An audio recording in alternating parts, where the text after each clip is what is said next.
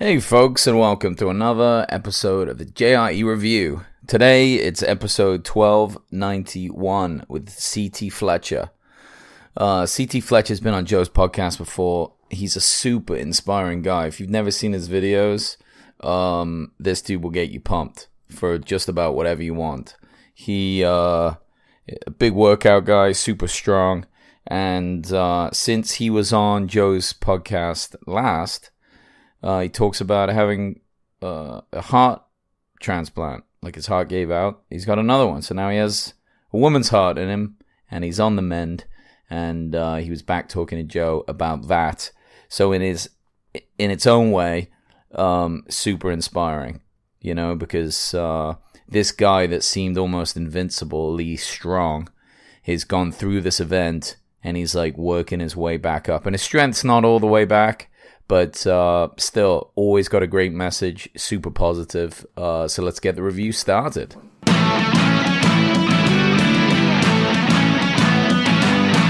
Welcome to the Joe Rogan Experience Review, where each week I review every single episode of the Joe Rogan Experience. What more do you want?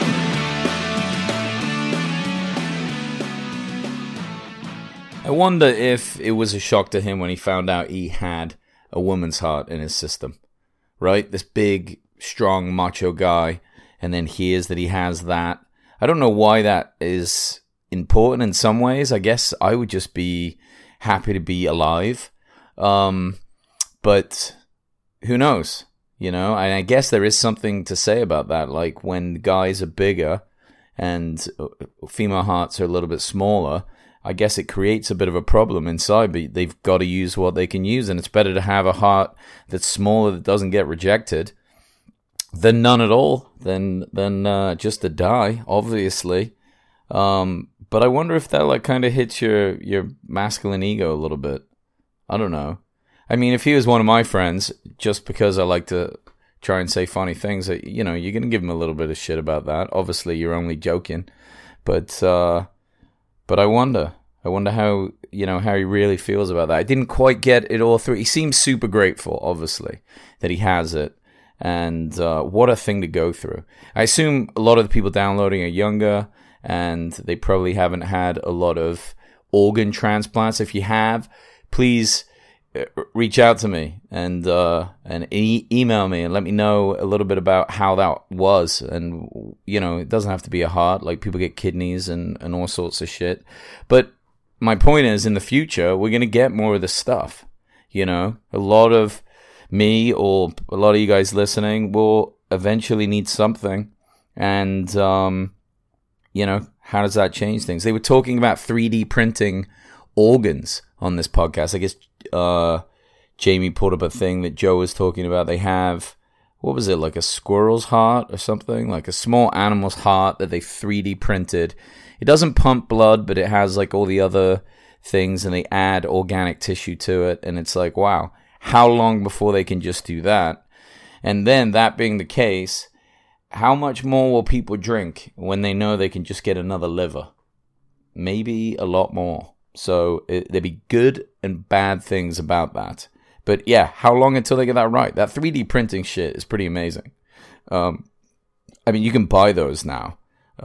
Really, they're just printing like plastic objects, but it's still pretty sweet. I wonder if could you print like a Rubik's Cube from a 3D printer? That'd be pretty sweet if you could do that. I'm sure you could print like game pieces for things. So all you'd be really buying in the future is like programs for stuff to be printed. Like the Amazon printer. And all it does is just print out the shit that you buy. And I guess you get like the copyright for it. That would make sense. An inspiring thing that CT was talking about is that things that used to matter a lot to him don't anymore. Right? So now he has like this new energy on life, and he's kind of focusing things in a different way after he died. Because, you know, he passed away for how many minutes, and, you know, I guess when you're on bypass, and your heart is out, and then they're replacing it, I guess in a way you're dead then too, even though stuff's still pumping. I mean, you're definitely unconscious. So maybe that changes things. I mean, it's definitely going to give you a new perspective on stuff. And he was super pumped before, super motivating and all the rest of it before that. But now he's kind of talking about having this new focus, like helping other people and giving back and those sorts of things. And that's really pretty cool. You realize more than ever that's a finite existence. So even as Joe said, you got to go get shit done. I think that's what's going to count when you have one of those moments. You're like, what the fuck have I done? What have I been doing? I mean, I think it's going to be really helpful to have like a sense of getting work done and getting good at things and all the rest of it. CT didn't believe that death is the end. I couldn't really tell if he was like religious or not. It didn't sound like he was, but he's kind of like a spiritual guy, I guess. I guess you would have to be after you die and then come back alive. But he's saying, yeah, he doesn't think that death is the end, right? It's just part of the journey, and you push on. And it seems like a lot of people kind of think those things, which is fascinating. I was talking to a buddy of mine this morning about what he thinks happens after death. I don't know why it came up, but it's one of those things that people don't talk about a lot because we just have nothing to go on, no information. So everything's a guess, purely speculative. And obviously you're going to be biased because you don't want to believe necessarily it's going to be anything bad. But it's strange that we never, the people just don't really talk about it. The only people that do is like, you'll listen to some more devout Christians that like to bring up heaven a lot. You get that kind of dialogue. And if you're not very religious, you kind of get a bit dismissive, like, oh yeah, okay, go to heaven, that sounds good. But no one else is really holding that discussion, and it seems strange. If just one person could actually come back from the death and be like, oh, this is what goes down there, I think that'd be super useful. So, yeah. Try and do that. If you die, try and come back and let somebody know. That would be great. A big part of their message with both of these guys is obsession. Like, obsession comes up a lot on Rogan's podcast. Be obsessed. If you're not, find a way.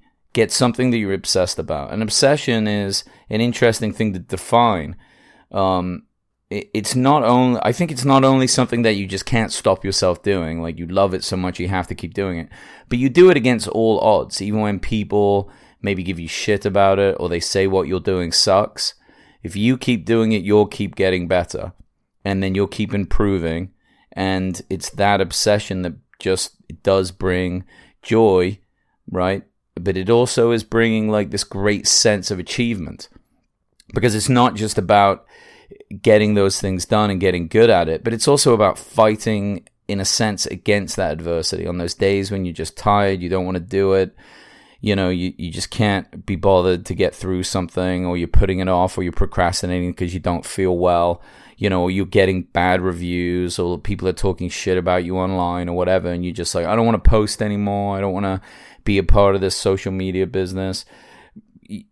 But if it's important to you to kind of build that level, or these listeners, or however you do it, you got to keep plugging away, right? It's not always going to be shitty. You're not always going to get like bad comments. You're going to get good things, people that are into you, and then what's cool about something like working like that is you meet other people that are doing it as well and that are good at it, or whatever you want to do as well. And you get confidence from that because they've gone through similar things. And you can kind of band together. That's why you see a lot of these podcasts, especially with these comedians like Joe, Brendan Schaub, Tom Segura, all these guys that have these podcasts, is they all go on each other's. They're all supporting each other through that. And they've got like the community, not just of comedy, but also of working through it. And then Joe does it with almost everybody. He just brings in any guest that fascinates him, anyone that he gets inspired by. He brings them on, and it's the same thing. He gives them a big push, but it also helps his show. I mean, it just helps everyone to kind of be supportive in that way, I guess. I mean, you don't hear Joe talk too much shit about anybody, and that's a good lesson for anybody listening that is into the podcast. Just to be like, yeah, let's be a little bit more positive. It would never hurt. It doesn't hurt anybody, right? If you could add just a little bit to it and a little less complaining, I think that will be an important thing. And one thing that Joe did say is he doesn't like people looking up to him, but he does love to inspire. And he said that we need each other, right? That was an important thing. I mean, he can't help the fact that people will look up to him just because of his position, and the same as C.T. Fletcher. But I think what he's saying there is that's not as important as just inspiring and creating that community. And that's something that he's definitely done, And then the last thing that CT talked about, and this is a big part of his message, if you watch his YouTube videos, if you haven't, check them out for sure. A big part of what I took away from the podcast is that he's saying get good at something. Pick something that you'll get good at. It'll take a while, but you will get better, and that is the kind of thing that gives you confidence, right? Because a lot of people aren't doing it. A lot of people really aren't getting that good at things, even things that they're into or anything, It's like if you watch a lot of TV, you don't really get very good at TV. It's not like a useful skill because it's not difficult. It's got to be a difficult thing that you push at and pursue, but it's going to make you feel much happier, And I love hearing those messages. I need to be reminded of that. Sometimes I forget, and these inspirational podcasts are definitely ones that get me there. So anyway, guys, thank you as always for messaging and commenting and sending me emails and downloading. I really appreciate it. You can throw things out, communicate at me at any time, and as always, one love.